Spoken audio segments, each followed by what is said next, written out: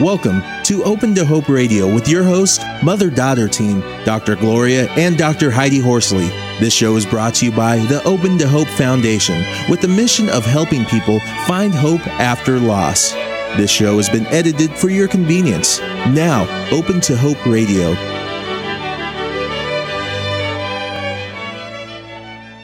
Our topic today is Riding for Will, and our guest is Bill Hancock. After the death of his son, Will, in the 2001 airplane crash that took the lives of 10 members of the Oakland State basketball team. Oklahoma. Oh, I'm sorry. Thank you, Mom. Of the Oklahoma State basketball team, survival became a familiar word in Bill Hancock's vocabulary. Even being director of the NCAA, the Final Four men's basketball tournament could not shake his despair, and so he decided to return to his roots as an outdoorsman and marathon runner by riding his bicycle across the country on the 2,747-mile journey from the West Coast to the East Coast. This journey became more than a distraction from grief. It became a pilgrimage. Bill's book, Riding with the Blue Moth, chronicles his ride. Welcome to the show, Bill. Thank you. It's an honor to be here. It's great to have you on the show, Bill. And Heidi and I both absolutely loved your book. It's just an incredible book. Thank you so much. So well written. And it read like a novel. It really read like a novel. I was at first, I was going to scan it and skim it, I have to be honest, Bill. And I started reading it, and I got completely engrossed in it, and I couldn't put it down. I think, isn't it true that truth is really stranger than fiction? Absolutely. Well, could you tell our listeners a little bit about your son and what a name he had? His name was William Ransom Hancock III. Yes, he was the joy of our lives. He and his brother, Nate, who's 4 years younger. Will was the perfect child and grew up to be quite an adult. We were certainly proud of him. He followed my footsteps. I do work in sports. I was director of the Final Four. And that March Madness, right? Isn't that what they call it? Yes. And now I went over to football. I'm now the administrator for the Bowl Championship Series, the BCS, which is a college football event. And wow. I've been very lucky to have spent my career in athletics, and Will followed in my footsteps, and that is how he wound up at Oklahoma State University as the PR director, and wound up on that airplane on that awful night that so many of us have to face. Yeah, we certainly heard about it in the news. It was a snowstorm, was it? Yes, it was a snowstorm. There was ice probably on the wings of the plane, and actually we understand the crash happened in Colorado, but we understand the plane could have flown to New York City and back. But the pilot became disoriented in the snow and the clouds and actually flew the plane into the ground. That's awful. And 10 people died? 10 people, yes. Horrible. Now tell us, the book is very interesting because it intersperses your son's Will's life with your feelings about what happened, and then also about just being a bike rider. If you were a bike rider, the book would be an important, interesting book.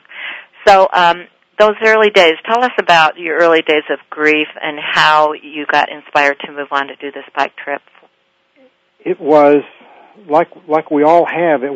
We were paralyzed, and all you can do is get out of bed. And someone said to me, Bill, just put one foot in front of the other. Yeah, you wrote a little bit about that in the book. Could you read a little piece of that? And this was shortly after Will was killed in the airplane crash. Yes, I can. I tried to go for a run. I'm a marathon runner, and I tried to go for a run, but I halted on a country road in tears because running was too familiar, it was too hopeful, and too ordinary. Simple habits, long ingrained, became puzzles. I forgot the steps in brushing my teeth. Phone numbers and the names of acquaintances eluded me. Life's customs, from music to work to attending church, became draining emotional distractions. And the great hymns made me weep. Wow, that says so much, just that paragraph. I mean, I love the piece about that you forgot the steps in brushing your teeth. So basic. Absolutely. And there was something in the book where you talk about, as we're saying right now, the early stages of grief, and you talked about being so overwhelmed with feelings that I think you said it was almost like throwing up at one point. Yeah, I remember that. That came from a phone call from someone who touched me in such a way that I really did. I thought I was going to become nauseated on the phone.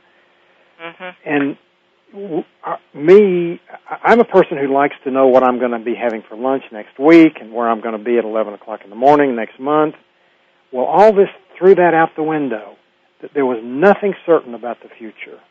And one place, and also you talk about that it's like having a cup for you and your wife, Nikki. It was like having a cup filled already to the top, and anything sent it right over into tears. Yes, and I do know that I was very lucky that I could cry, and I did cry a lot. And I have talked to people that didn't, that for some reason they were told that crying was not a good thing. Well, gosh, that's so silly. I mean, to get that emotion out is something that we all have to do. Well, and I loved the sportsmen that were able to come up to you. I mean, these were masculine guys in your field and were able to cry with you. And they would hug you and they'd have tears in their eyes. I thought that was pretty powerful. Yep, I really work in a world of testosterone, tough people, macho people, and yet many of them were reduced to tears right along with me. And do you think that macho, also the other side of it is tears, that because they're in that the field of tough guys, they're also able to cry? I don't know. I think that's right. And also, the one thing that is central to all this is that we're not alone. None of us in our grief is alone. And I discovered that many of those macho guys had walked the same path that I was walking. And so my starting to walk it elicited their own feelings. And that was the reason for many of their own tears. I know you mentioned some people like Steve Owens, who received the Heisman Trophy, that he had lost a child. And we're going to be interviewing Eric Hipple. Do you know Eric Hipple? He was the Detroit Lions of course. Quarterback. And his son died by suicide. He's going to be on our show on February 1st. And I love the title of the show. Eric decided on it. It's Real Men Do Cry. Oh, that's good. Oh, boy, what a beautiful message that is. Yep.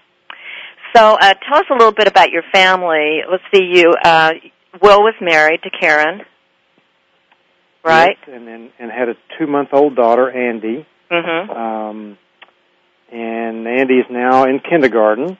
Wow. And she loves for us to talk about her daddy, which we do as often as we can.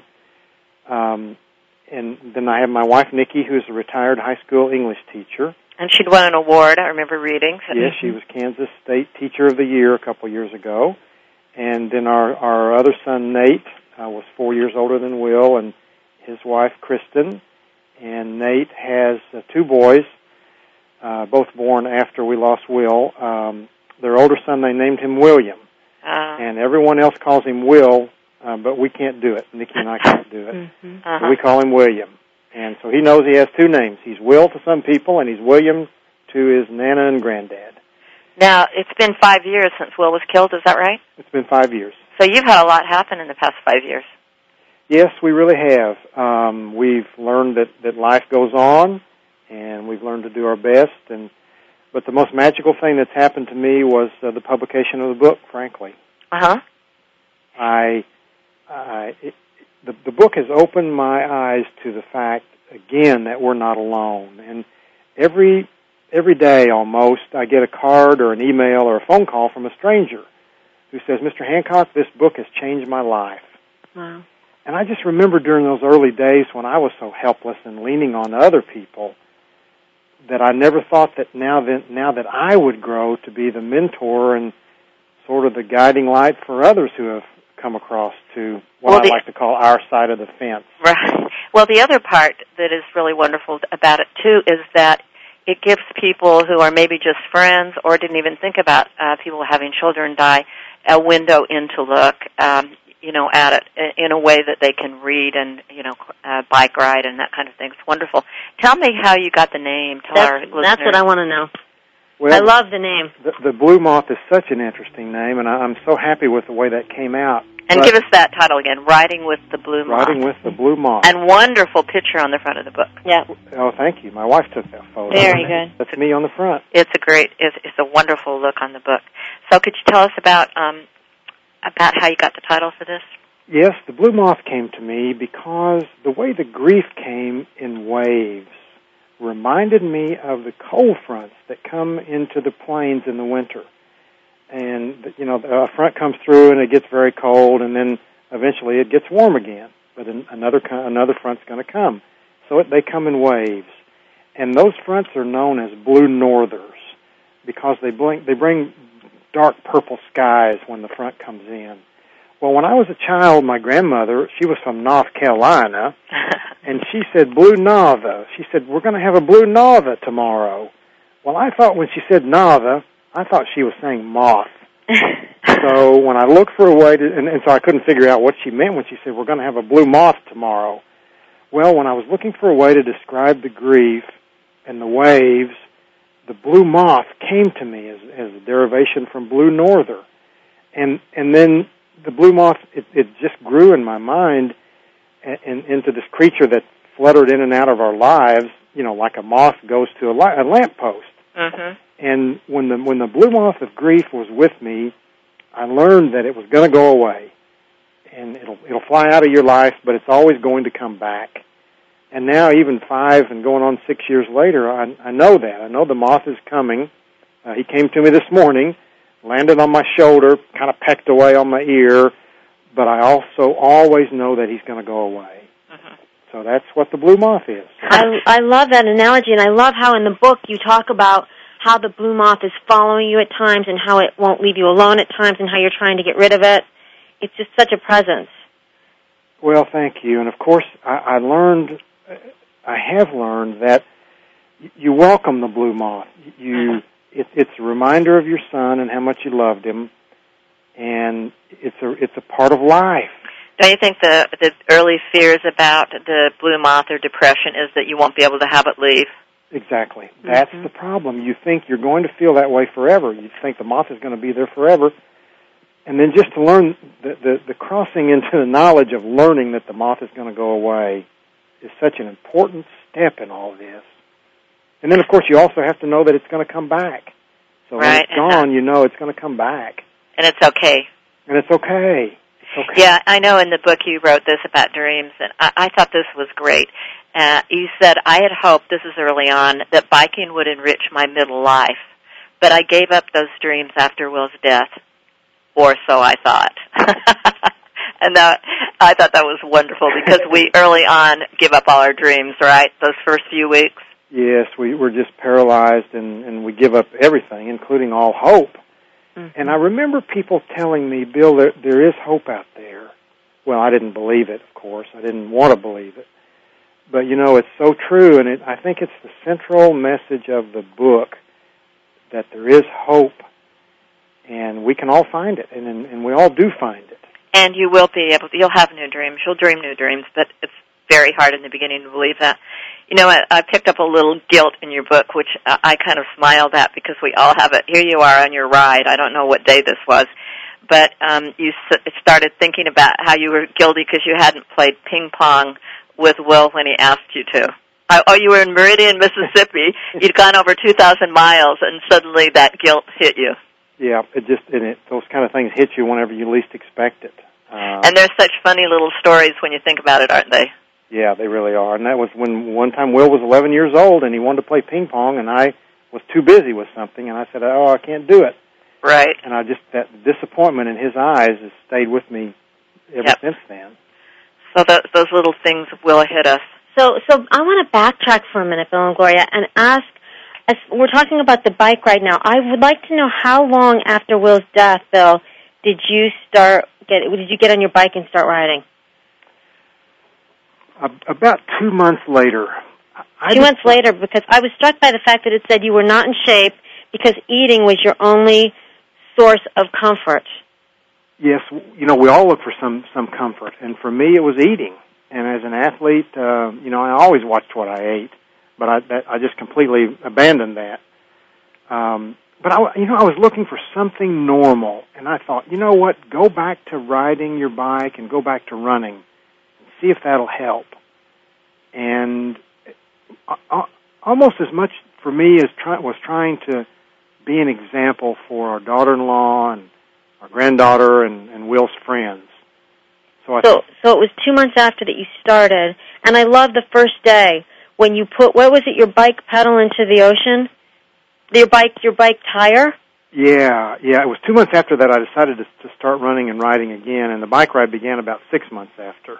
Mm-hmm. But what you do as a tradition in bike riding is you put your rear wheel in the Atlantic, and then you drive in the Pacific, that is, and then you drive all the way to the Atlantic, and then put your front wheel in the Atlantic, and that's the symbolic end. So your bike has made the trip from the Pacific to the clear across to the Atlantic. And it was that first day, I'm sorry, Mom, it was that first day that a woman came up to you and said, "Who are you riding for?"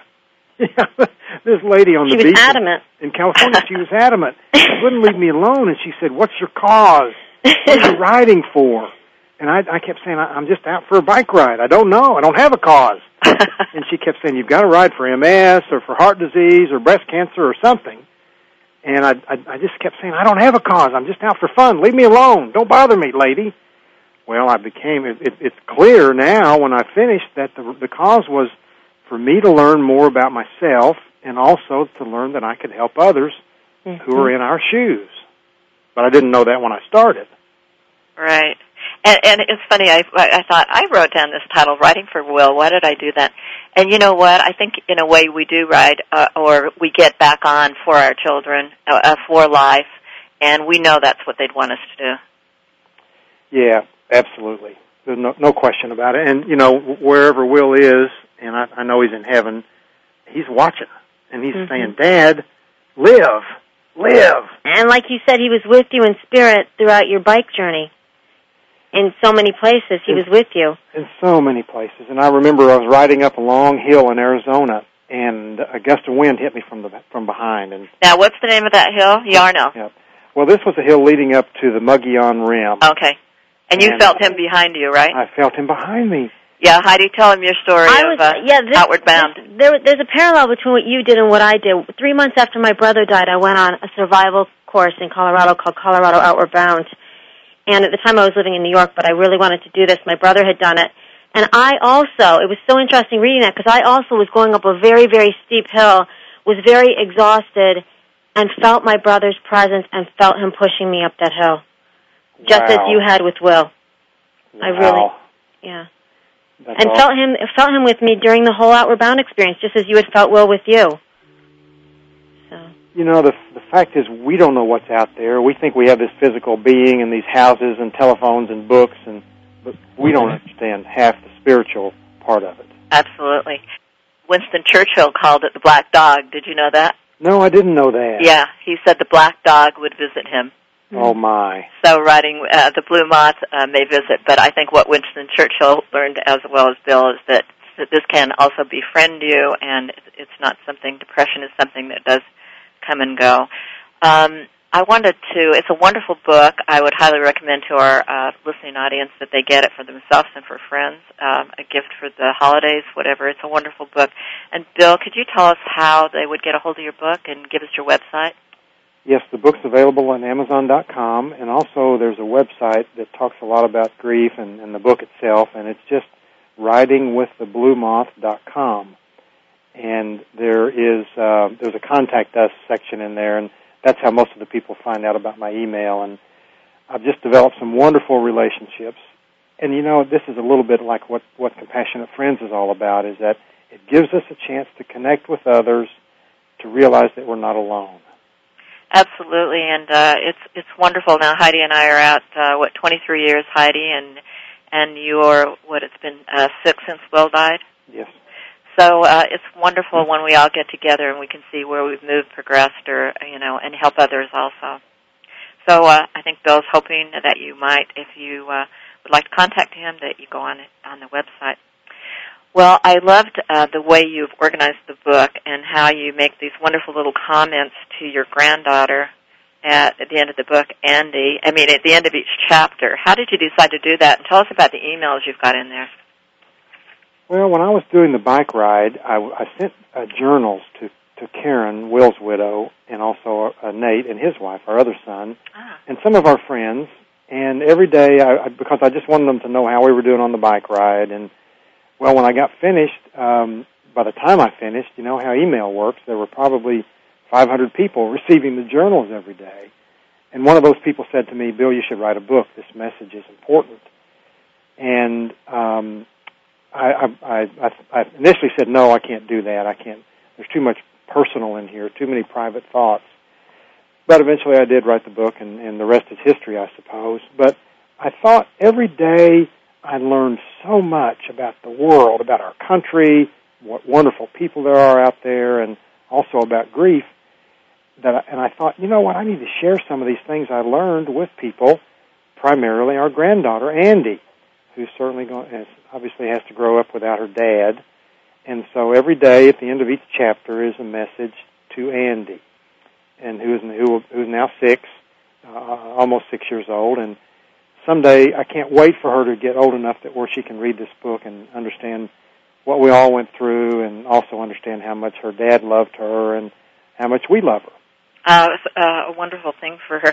I like that. Didn't a friend of yours send the emails to an editor or something? I mean, yeah, and say it would be an interesting book. A friend did send them to an editor, and the editor came back, and I just talked about the bike ride in the book at that point, and the editor came back and said, Bill, this is wonderful, but you have to tell about those first weeks after the accident.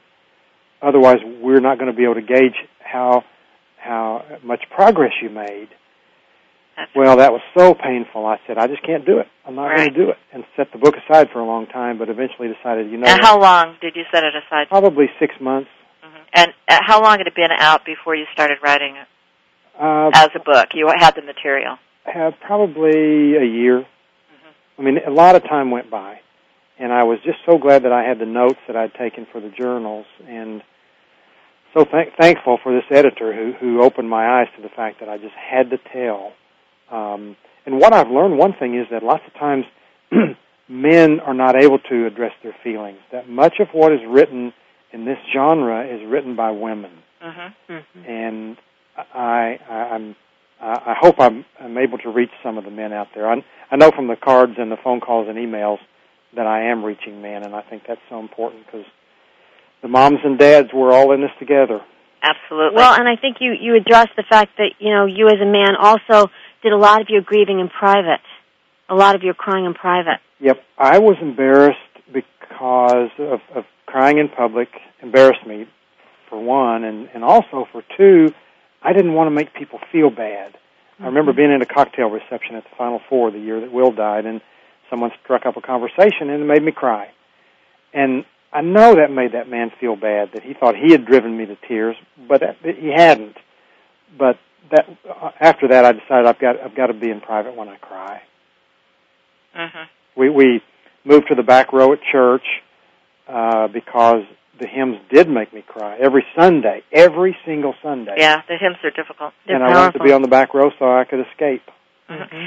And giving yourself permission to leave a room or whatever, I think is important at work, and talking to bosses about the fact you may have to leave or whatever. Yep. And everybody every single person you encounter will understand that. Yep. I wrote down what the editor said to you, or what you put in the book. I thought this was really interesting. He said, this story is incomplete without pain. I thought, isn't that true about our life? Isn't that? If we tell our life without the pain, it is very incomplete because we all have pain. Well, and it connected me to you when you talked openly about, in the first chapter, about your pain. I felt very connected. I was very emotional, felt very connected to you, and now to your story. You know, no one can understand like those of us who have been there. Mm-hmm. You know, I don't know about you, but I thought I understood before. I thought I knew what my neighbor was going through when she lost her daughter, but I didn't. No, it's such a horrendous biological and a sibling too, right, Hyde? Absolutely. The pain is so enormous. It's hard to describe. I was commenting to Heidi that you were talking about how your other son, Nate, right? Mm-hmm. Had come in and helped everybody.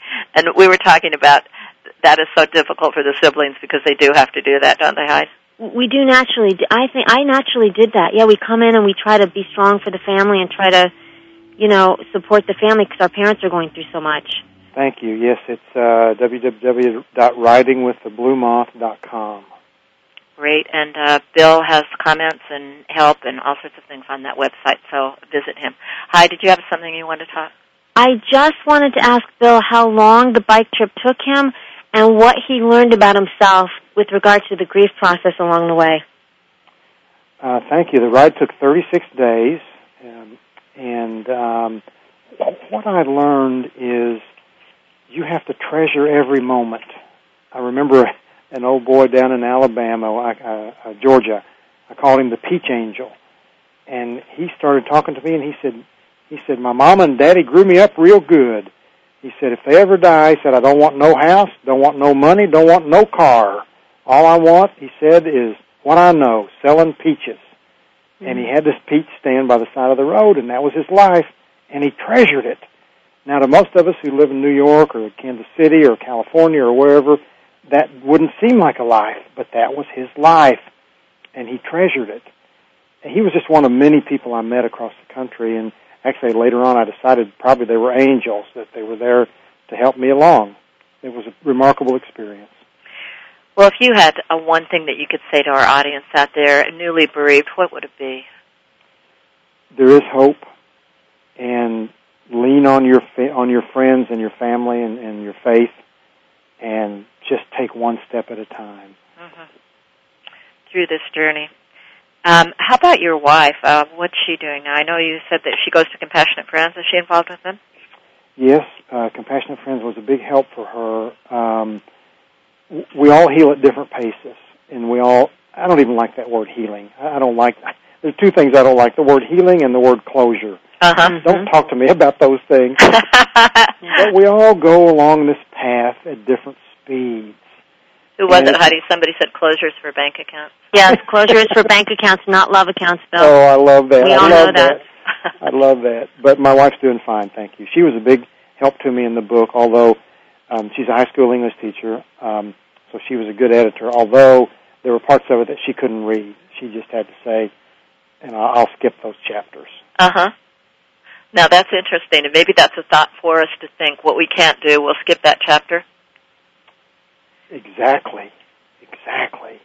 Yeah, and, there's so much in the book also. It's almost sort of a manual for not only us bereaved, but also those people who are trying to help us. That I tell people, your friends are going at different paces, and it's going to be hard for you to know what they need. Yeah. But I said the main thing is just to show up and just say, I care. Right. And, one of the reasons I wanted to mention your wife is because we hear this rumor so much that if you have a child die, you're going to get divorced. I've heard that. And are there any statistics to back that up? No, in fact, Compassionate Friends just did a study that shows that it's just the opposite. I mean, not just the opposite, but there isn't a higher divorce rate. Wow. Among people. But it's very nerve-wracking and scary for people who are newly bereaved. Mm. Well, yeah, Bill, and I think you talk about in the book how you actually felt more bonded with your wife. You felt like your marriage was very strong, even though you had been through this. Yeah, she was my best friend before, and now she's double my best friend. Mm-hmm. Well, and she supported Bill through this whole trip. Actually, and tell us about the camper and all that. We have a small pop-up tent trailer, and Nikki would pull it to the next town and wait for me to get there, and then we would have dinner and go see the little town, and if she passed me along the way, we would stop and have a picnic, which was always good fun. It was always good for me to see her coming. But she was a big help on the bike ride, and I think we've helped each other on our little walk through this journey we're on. Mm-hmm. I'm not a biker, but I'll tell you, some of it was harrowing in this book about the trucks going by and strange people that you met, and I felt like I was really on the bike. If you haven't done it, it's like grief. If you haven't done it, a cross-country bike ride is really intimidating. Mm-hmm. But when you're in the middle of it, you just keep on pedaling, and pretty soon you'll get to the top of the hill. Well, and it's a metaphor for grief. If you keep on pedaling, pretty soon you will get through some of the worst parts. Yep. keep on. Okay. I wondered if I love it after each chapter, and it's kind of each day, isn't it? You write a little note of what you've learned that day or in that part of the journey to your granddaughter. Could you read one of those notes? Yes, I'd be happy to. This was a day in Alabama, the one I've selected, that I went through some very poor country, lots of poor people out in the rural part of Alabama. And I wrote to Andy, I said, Andy, when you get the blues, hang in there, and they'll go away. As Dr. Ralph Phelan in my hometown of Hobart, Oklahoma, often said, the best medicine is tincture of time. Tincture of time. And as I discovered on that poor country road, Choctaw County Road 32, hope is the most precious commodity.